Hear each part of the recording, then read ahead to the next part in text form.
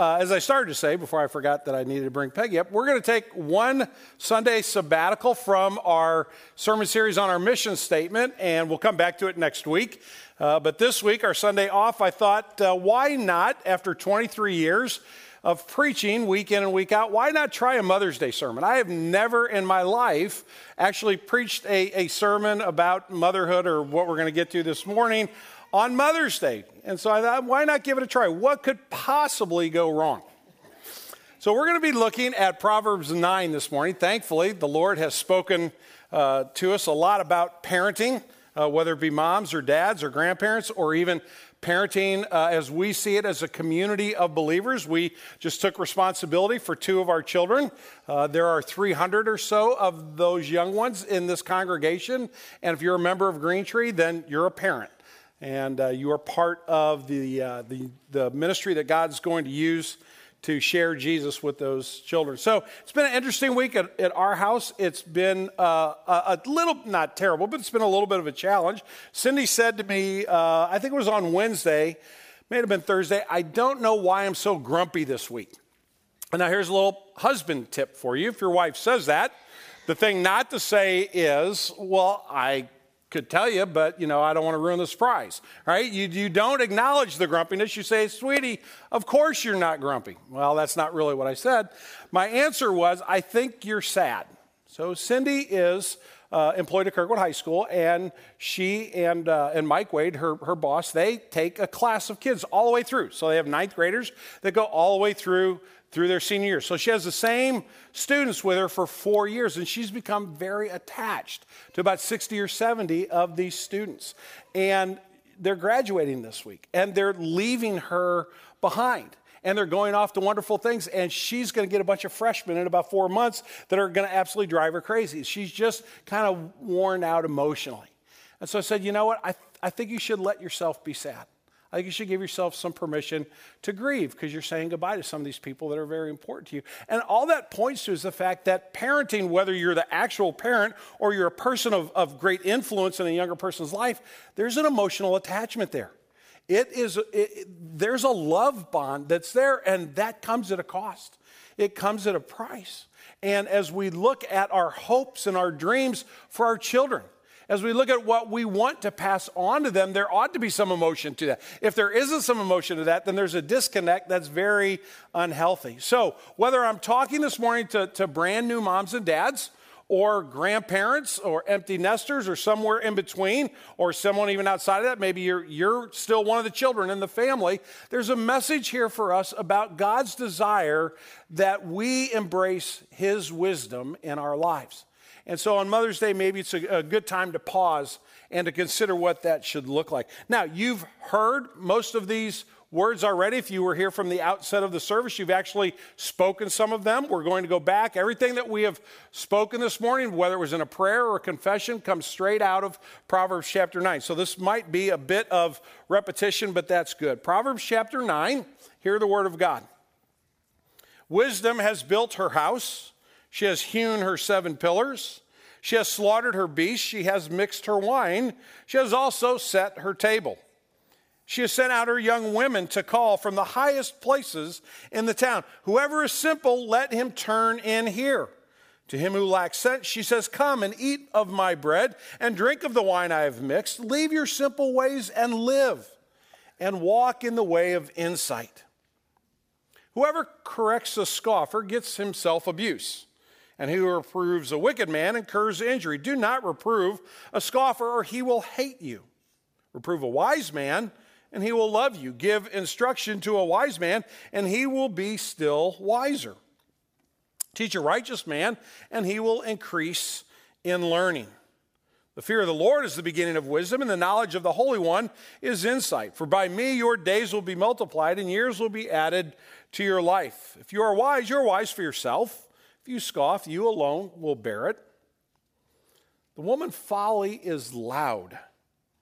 She is seductive and knows nothing. She sits at the door of her house. She takes a seat on the highest places of the town, calling out to those who pass by, those who are going straight on their way. Whoever is simple, let him turn in here. And to him who lacks sense, she says, stolen water is sweet, and bread eaten in secret is pleasant. But he does not know that the dead are there, that her guests are in the depths of Sheol. This is the reading of God's holy and perfect word. To him alone be glory. Let's pray together.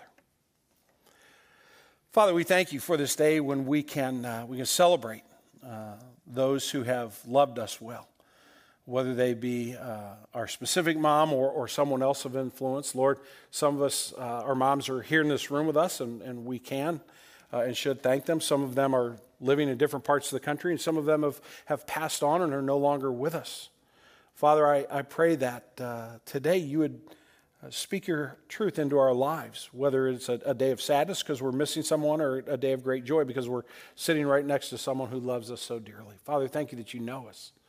You know every need of our heart and our life. And I pray that your word would teach us and would instruct us this morning. We thank you that you care enough about us, not just to save us, but to help us understand the pathway that leads to life. That what can happen from a relationship with you is life-giving to our souls. And conversely, Father, help us to see that there's another message out there that's competing for our allegiance that will ultimately kill us. Lord, help us see your glory and your grace and be drawn to your wisdom. Father, we come here to hear your word, not mine. Pray that you would teach us. Please forgive my sin. Don't let me stand in the way of your teaching today. We pray in Jesus' name. Amen. So this passage introduces us to a woman named Wisdom and a woman named Folly, and it asks the question, which one are you going to listen to? What's the outcome? And so our sermon in a sentence hopefully is going to just simply follow that notion. Godly wisdom and folly compete for our children's hearts and minds. How will we influence the outcome? So if you're a child here this morning, you need to pay attention to this message out of Proverbs 9 because there are two folks trying to speak into your life, and they're both seeking to get you to follow their instruction. If you're a mom and a dad, we need to be aware of the competing messages that are out there and how do we speak into our children's lives in a way that they can hear. And if we're grandparents or other folks that are part of the Green Tree community, again, we have a responsibility to share the gospel with all of our children. So there's something here for all of us. The way we're going to look at this passage is three observations. The first one is we're going to look at wisdom and see that wisdom is intentional. Then we're going to go to the other competing message, the message of folly, and we're going to see the exact same thing, that folly is also very intentional. And then our third observation will be to ask the question of outcome. What happens if you follow wisdom, and what happens if you pursue folly? So, wisdom and its intentionality. When Solomon uses the word wisdom, he is speaking of a life well lived. He's speaking of choices that are influenced by God and by faith in him that come down to very practical things like how we handle our money, how we handle our marriages, how we raise our children, how we go about the business side of our lives. And if Solomon calls you wise, it's the highest compliment that he can pay. So he says here that wisdom is very intentional. Look at verses 1 and 2. Wisdom has built her house. She has hewn her 7 pillars. That number 7 in Scripture is a number of completeness, of wholeness. So this is not like a little cottage off to the side. This is like a very nice home where folks would want to come and gather. It's very pleasing to the eye. She has hewn her 7 pillars. She has slaughtered her beasts. Notice she's expecting a lot of company. It's not just she's gone to the store and bought a couple of steaks. So it's going to be a big party. She has mixed her wine. The notion there is that she's actually added some family ingredients that she hadn't told anybody about that brings out a special kind of taste that's going to go perfect with the meat that she's serving. She's thinking about this. She's intentional. She has also set her table. Wisdom is creating a welcoming environment. Now, she's creating this through hard work. And with a goal in mind. The goal in mind is that her home becomes a place where wisdom is feasted upon, where people can come and they can sit and they can dwell and they can learn the beauty and the glory that wisdom offers. Side note number 1 to parents. If you have children that are in upper grade school, going into middle school, high school, be the house where all the kids want to hang out. Be the house where your children's friends want to come and spend time. Right? Now, that may cost you a lot of money in pizza, And if you have a kind of an average job, you can do what I do. Drive Uber every once in a while. You can easily make $50 a week. Get Domino's on sale. That'll buy you at least a dozen pizzas, and you're good to go. But be a welcoming home and be intentional about it. Don't wring your hands and wonder, what would it take to get kids over to our house? Explore that. Test it out on your own children, but be a place that is welcoming. Wisdom is very intentional, has a goal in mind. I want folks to come over and have a feast. But not only is she intentional about setting the table and getting everything right, she also seeks out followers. Look at verse 3. Verse 3 says she has sent out her young women to call from the highest places on the town. And then they begin to hear the message. Whoever is simple, let him turn in here. She seeks out followers. She seeks out guests through an obvious invitation. Delightful young women are being sent out to offer a very pleasing invitation. They're very friendly. They're very pleasant. There are many men who have come to salvation following a young woman to church, right? So there's something here that is it just sounds right. People hear this message and they're like, I think we want to go there. I think we want to hang out at that house and see what's going on over there. There are a lot of people that are smart about this kind of thing, and the Girl Scouts of America is one of them. I don't know how much money I have spent over the years in buying Girl Scout cookies, right? Because the Girl Scout's dad doesn't come knock on your door and say, hey, you want to buy some cookies for my kid? That doesn't happen. What happens? The little Girl Scout shows up, and she's got these beautiful eyes, and she's smiling at you, and she says, hey, mister, you want to buy some Girl Scout cookies? And I'm like, I only have $150. How much will that get me? I mean, I can't say no. She's so pleasant. She's so kind. She's so friendly, right? There's a method here. Wisdom is saying, I want to make it easy for you to come to my house, right? I want to give you a friendly invitation. I want to offer you a kind invitation. And the invitation ultimately is what? It's to offer life. Look at verses 4 through 6. To him who lacks sense, she says, come and eat of my bread and drink of the wine that I've mixed. Leave your simple ways and what? And live. And walk in the way of insight. The offer here is life. Now, notice to whom she's speaking, right? She's talking to the simple, right? Leave your simple ways and live. To him who lacks sense, she says. Now, you might feel a little bit insulted by that. You might say, is wisdom saying that I'm a simpleton or that I lack sense? When Solomon uses this language, he's talking about a very specific group of people. He's bringing the message down to one group of people, and those are the young people. Right? Being simple, all Solomon is saying is you haven't had all of life's experience yet. You're still just a little bit naive. There are things that you're unaware of, and that's okay. But it's not because you're foolish or you're slow or anything at all like that. It's just that you're young. So Solomon is not insulting. He's saying, I have a target audience in mind. Wisdom wants to start early. Wisdom wants to get its foot in the door, get its message out there to our youngest children. So for those who maybe are simple, to the young, what's the invitation? Come on in.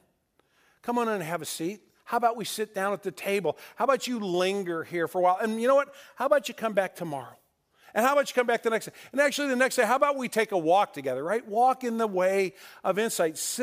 Wisdom is seeking to build a relationship, to give every opportunity possible for the young person to say, you know what? I think I want to go that direction. But it comes at a sacrifice, doesn't it? Wisdom has been working hard. Wisdom is trying to leave no stone unturned. She's been investing. She's been planning. She's been putting forth an effort. She has a commitment to pursue those who need what she has to offer. And probably every person in this room can think of someone who's had that kind of influence on their life. Maybe it's your mom, or maybe it was a grandmother, maybe it was an aunt, maybe it was a coach, a teacher, but there was someone in your life that has offered this to you, and you are better off for it. I'm going to give you the freedom to ignore me for the next 2 minutes. I'm going to keep talking, but you have my permission, because if that's your mom, if that describes your mother, and she's still alive, and she knows how to text on a phone, I want you to get your phone out right this minute, and I want you to send your mother a text and just say thank you. And the preacher told me I could ignore him for the next 2 minutes. Okay, and I'm not get your phone out and send them a text. If they're sitting next to you, reach over and give them a hug. Okay, and just say thank you. Right, because there's a lot of effort and a lot of energy. Good. I'm glad to see people taking advantage of this. The 9:30 guys and the 8 o'clock kind of sat there and looked at me. I had to kind of keep pressing a little bit. All right. It's a lot of hard work, but look at what's being offered. Look at the opportunity here. But you know what? There's somebody else speaking, and they're trying to be every bit as influential, and they're trying to sway our children to go in a different direction. And this is the woman folly. And when Solomon uses the word folly, if wisdom is a life well lived, folly is exactly the opposite. Folly means you have wasted your life. It's come to nothing but ruin. And yet folly is also very intentional. The woman folly is loud. She is seductive. And then Solomon adds this little editorial comment, and knows nothing. She sits at the door of her house. She takes a seat on the highest places of the town. Notice some of the similarities between folly and wisdom. She's hard to ignore. Why? Because she's loud. I don't know how many times growing up my mom would say to me, use your inside voice, because I'm a loud guy. I can make a whole lot of noise. I'm talking to Katie on the phone, and she's like, Dad, you don't have to shout to the phone. Like, but you're all the way in Hawaii. Are you sure you can hear me? Right? Dad, technology doesn't quite work that way, and you're hurting my eardrum, right? My mom would say, use your inside voice. I'd be like, but we're at the pool. She's like, I know, but you're still too loud. Folly is in your face. You're not going to be able to pass by her and not hear her message. It's out there, right? Second free bit of advice to parents. Listen to what your children are listening to. Play the games your children. What's the big game right now? Fortnite? Isn't that the big game going on right now? Right? Sit down with your, thank you. Sit down, I got a thumbs up. Sit down with your kid and play Fortnite. Learn about it. Spend time with them, listening and talking, inviting them, because it's out there. The message is, they're going to get bombarded with it. We're going to see this in just a minute. It's everywhere. We can't sit idly by and assume they're not going to hear folly, because she is loud, but also she is enticing. Look at that. She is seductive. She makes herself look desirable. She makes herself look like something that you absolutely have to have. I'm going to read for you a brief definition out of a report that came out in 2016 by the American College of Pediatricians. And I know we have younger ears and older ears in the congregation this morning. I want to be sensitive to that, but I think this is important, and I trust you as parents to kind of help work through all that. Listen to their definition of pornography. This is not the Bible's definition. Just listen to what the American College of Pediatricians says. It's the depiction of erotic behavior that is intended to cause sexual excitement in the viewer. The depiction of erotic behavior that is intended to cause sexual excitement in the viewer. The woman folly is seductive. Her intention is to look wonderful and look so desirable that you simply cannot say no. But notice also that she wants to make it all look so easy, right? She sits at the door of her house. She hasn't rolled up her sleeves and gotten to work. She hadn't been mopping the floor and cleaning up and getting the dinner ready. She hasn't been, making her favorite recipe. She hasn't been working hard because she knows guests are coming. She simply sits there and says, let life come to you. It's all about you. Just come sit at my door with me. We'll have a grand time. It will be wonderful. She makes life seem like it's all about me. And I don't have to worry about anyone else, and I don't have to worry about any pleasure other than my own. And notice the folks to whom she's speaking as well, in verse 15 through 17. Calling to those who pass by, who are going straight on their way. Whoever is simple, let him turn here. And to him who lacks sense, she says, stolen water is sweet, and bread eaten in secret is pleasant. She's talking to the simple. She's talking to the one who lacks sense. She's talking to the young people, right? Why is she talking to the young people? Because if you've been around the block a few times, you know that this is nothing but a fictitious offer that is not true. If you're a wise person, if you have some seasoning in your life, if you're a little bit older, if maybe you've had some difficult experiences growing up and you've learned from them, you're not going to listen to this message. But to those who have no experience, to those who are not used to being able to kind of figure out between what's too good to be true and what's actually good for me, what's helpful and actually what's harmful, because the thing that's harmful looks great, they're not quite ready to discern that. So she's going after the easiest ones, right? You go after the smallest one in the herd. If we don't think that the world is coming after our children with a destructive message, we are completely out of touch with reality. This woman folly makes it look easy, and she's targeting children, and she's offering what? She's offering shortcuts and secrets.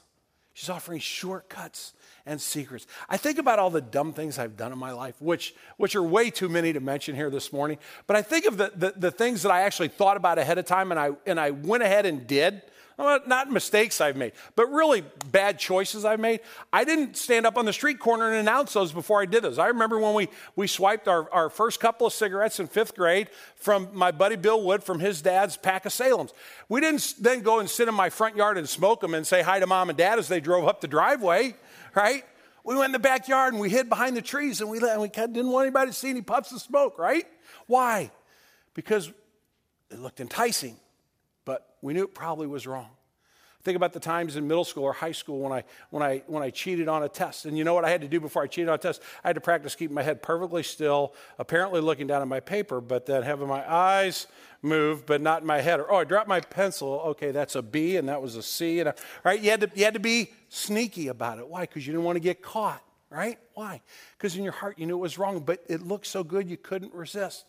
One of our favorite pastimes in college in my dorm was pulling the fire alarm at 2 o'clock in the morning, right? You didn't stand up in the cafeteria the afternoon before that and said, just let everybody know I'm pulling the fire alarm. 2 a.m., everybody be ready to go. No, you did in secret. Why? Because if you got caught, you got in trouble. It seemed like a lot of fun, but it actually was harmful. The notion here is that she's offering something that is a shortcut, and a secret is a better thing. Bread eaten in secret is pleasant when actually it simply is not true. Wisdom is intentional, but folly is every bit as intentional.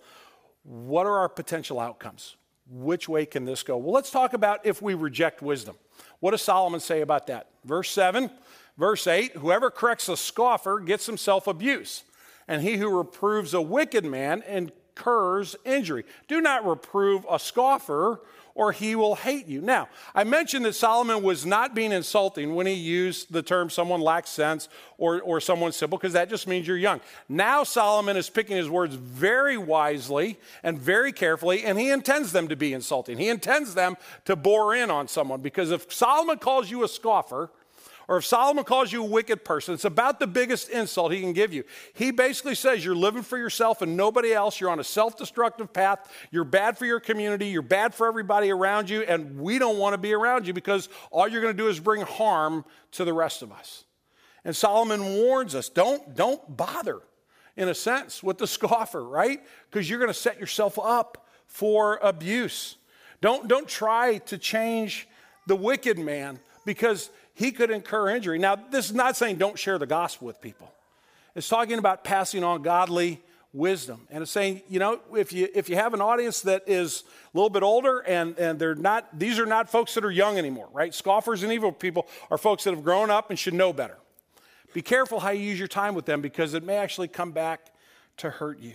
The scoffer and the wicked, they're two of Proverbs' most derogatory titles: unteachable, intent on harm, self-absorbed, and irreligious. They want nothing to do with God. They're a danger, as we said, to themselves, to their family, to their community, and to society. Rejecting wisdom comes at a very steep price. But that's not the worst price of all. Look at verse 18.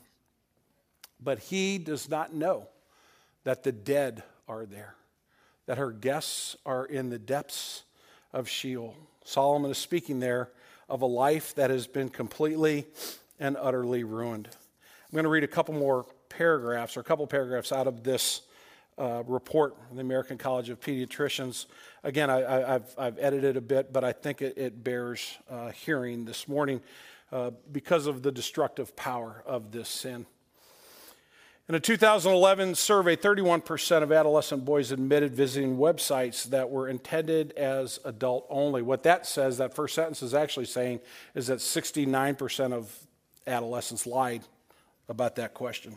And I don't say that to be flippant. It's just that pervasive. It's literally almost impossible to not be exposed to it. A large survey of American young people revealed that 51% of males and 32% of females claimed to have viewed pornography for the first time before they were 13 years old.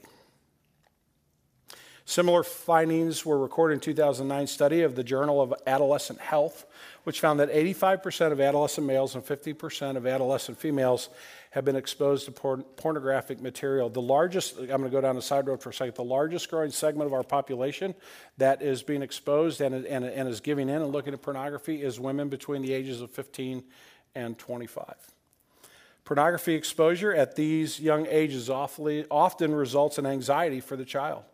Children also report feelings of disgust, shock, embarrassment, anger, fear, sadness after viewing pornography. These children can suffer all the symptoms of anxiety and depression. They may become obsessed with acting out adult sexual acts that they have seen, and this can be very disruptive and disturbing to the child and their peers who witness or are victimized by this behavior. Children under 12 years of age who have viewed pornography are statistically more likely to sexually assault one of their peers. In some, children exposed to pornographic material are at risk for a broad range of maladaptive behaviors and psychopathology. He does not know that the dead are there, that her guests are in the depths of Sheol. I believe that there is a hell after this world for those who refuse to accept the grace and the mercy of God, but I also believe that you can create some of that hell right here on this planet, and there are those who are trying to take our children to that place. And we must understand that rejecting godly wisdom isn't neutral. It doesn't just kind of sit there and it'll all maybe bounce out and be okay in the end. To reject godly wisdom leads to destruction. But there's another opportunity, and there's an opportunity to accept wisdom. Look at verse 8 and verse 9. Reprove a wise man, and he will love you. Give instruction to a wise man, and he will be still wiser. Teach the righteous man, and he will increase in learning. So now here are the complementary terms that Solomon uses. He talks about a wise person. He talks about a righteous person. And if Solomon uses that terminology with you, he's offering you a compliment. And he's saying that those who have been put on this pathway are going to go in a very good direction. They have a teachable spirit. Here's another free one. Help your children be teachable.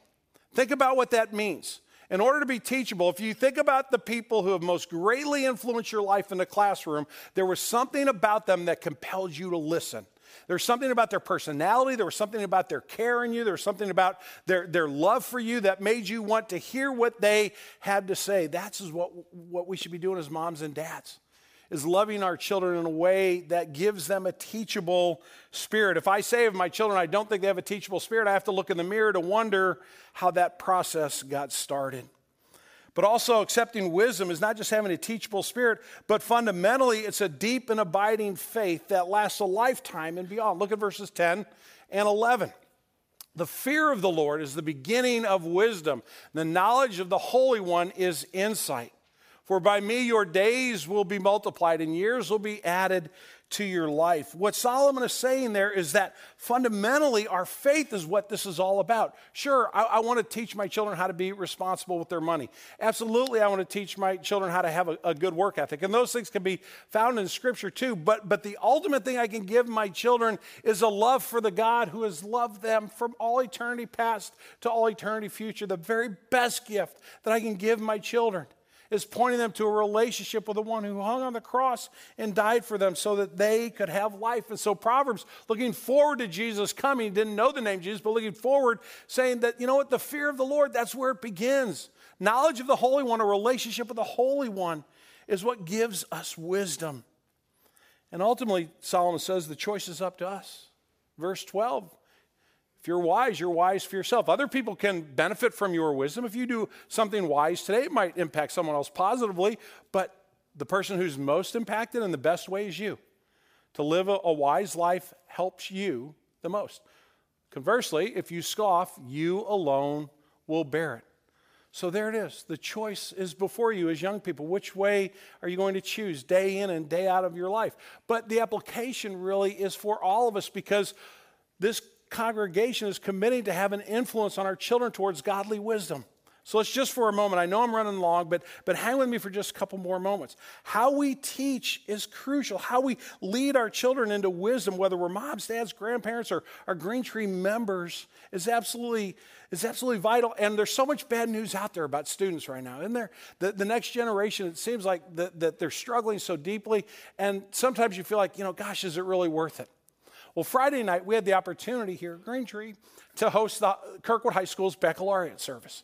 And we were offered to do it, and they accepted our offer. So we got together and began to plan and think about how to put a service together. And Cindy, my wife, had talked to some of her students about being involved, and Peggy Dimitri got those guys organized. And what came out of that was the students saying to us, you know what, we got this. We can plan it. We can pull it off. We've got some musical ability. We've got some folks who can pray. We've got some folks who can read the scripture. We've got a couple people that will share their stories with us. And literally the only thing I did for this worship service was I stood up and I welcomed everybody, and I recruited the person who spoke, who did the little 15-minute address. Everything else was led by graduating seniors. I'm going to show you a picture of the team that led it is on the screen there behind me, right? That's the group that took a part and made it all happen. It was like an hour and 5-minute service, and it was glorious. Look what's on the screen behind them. What is that? What's the word for what's on the screen behind them? The doxology. Who does the doxology give praise to? Who? And who's leading the service? Our students, right? Guess what? There's a lot of hope. God is at work in a lot. And I call them children. They're not children anymore, but God is at work in their lives. A lot of that is because of the faithfulness of the people in this congregation, saying we're going to point our children towards godly wisdom. And that leads me to just a couple thoughts we're going to wrap up. The first is this, that if we're going to do this, we've got to be intentional and we've got to be strategic. If we want to see our children excel in godly wisdom, we have to plan, we have to think, we have to be assertive about how we want to approach that. Winston Churchill said, for every minute of a speech I give, I spend an hour in preparation. So I looked at my sermon preparation this week. You think this sermon's long, you should try preparing it, right? I'm not like Churchill. I don't take an hour for every minute. I take about 20 minutes for every minute that I speak. It takes a lot of work to pass on godly wisdom, and it's got to be thoughtful, and it's got to be intentional. It's got to be spoken in a way that our children can hear it and understand it and embrace it. Secondly, godly wisdom must be inviting.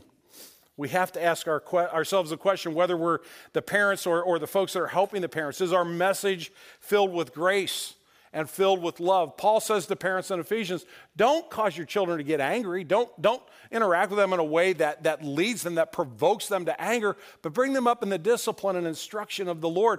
And that notion there is that God loves us so much that he's not going to just save us, but he's going to give us instruction for how to follow him. And all he's saying is that love that God's given to you, pass it on to someone else. Does my parenting reflect the love that I've experienced in him? And then lastly, godly wisdom is at the center of all of this training, right? Verse 10 says that very clearly. The fear of the Lord is the beginning of wisdom. The knowledge of the Holy One is insight. So it's not like adding a little bit of salt or pepper or Tabasco sauce to your favorite omelet, right? The Word of God is the omelet. It's the whole meal. We have to make sure that we are sharing with our children in a way that invites them into a serious, thoughtful, intellectual, emotional, spiritual relationship with the God of the universe. And to do less is to bring and invite harm. I'm going to read for you a little story that a friend of mine sent to me. And I debated whether I wanted to end the sermon with this or not, because it's a little bit edgy, and I might tick you off. But if I do, understand that I'm trying to love you well, and I feel like if you love people well, you should always try to speak the truth. So this is a story that speaks to the point of understanding that godliness is at the center and not something we just kind of throw in as an extra. Fullerton, California. Local father Trevor Mickelson, 48, and his wife Carrie, 45, are reeling after discovering that after 12 years of steadily taking their daughter Janie to church every Sunday, they did not have a more pressing sports commitment, which was at least once every 3 months. She no longer demonstrates the strong quarterly commitment to the faith they raised her with, now that she's college-aged. Trevor Mickelson was simply stunned at the revelation. I just don't understand it. Almost every single time there was a rained-out game, or a break between school and club team seasons. We had Janie in church. That was at least once per quarter. And aside from the one tournament in 2011, we never missed Easter. It was obviously a priority in our family. I just don't get where her spiritual apathy is coming from. I can't tell you how often we prayed the prayer of Jabez on our way to the game, added Janie's mother. You know, the more I think about it, the more this illustrates how the church just keeps failing this generation, lamented Trevor, citing a recently Googled study by Barna or someone. The Mickelsons further noted plans to have a chat with the pastor of their church after their younger son Robert's soccer season calms down a bit. Makes you a little uncomfortable, doesn't it? Because it hits awfully close to the truth. The point of this is not that you make sure your kids are in church every Sunday, right? The point is that we understand what's going on here, that the consequences are profound, and that godly wisdom is at the core of all of this. It starts with that. It ends with that. It's in between. Whether I'm teaching my children about money or about sex or about marriage or about balancing their study life, it all starts with the Word of God. Wisdom is intentional. Folly is intentional. Which one our children choose ultimately comes down to how well they hear the message and see the message lived out in our lives. Proverbs is clear. Ultimately, it's on you what you choose. But Green Tree Community Church, may it never be said that we didn't love our children well in godly wisdom. Let's pray. Father, we thank you this morning, again, for the opportunity to celebrate our moms today. Lord, I thank you that so many people in this room represent this passage of Scripture. They have mothers or dads or aunts or maybe a whole host of people who have given them the gift of your word and a relationship with the Lord Jesus Christ by introducing them and bringing them to godly wisdom. Father, we pray that you would allow us to be faithful in our generation as we seek to raise the next generation in faith and the hope in you, the one who died on the cross for them. So, Lord Jesus, help us love our children well. We pray in your name. Amen.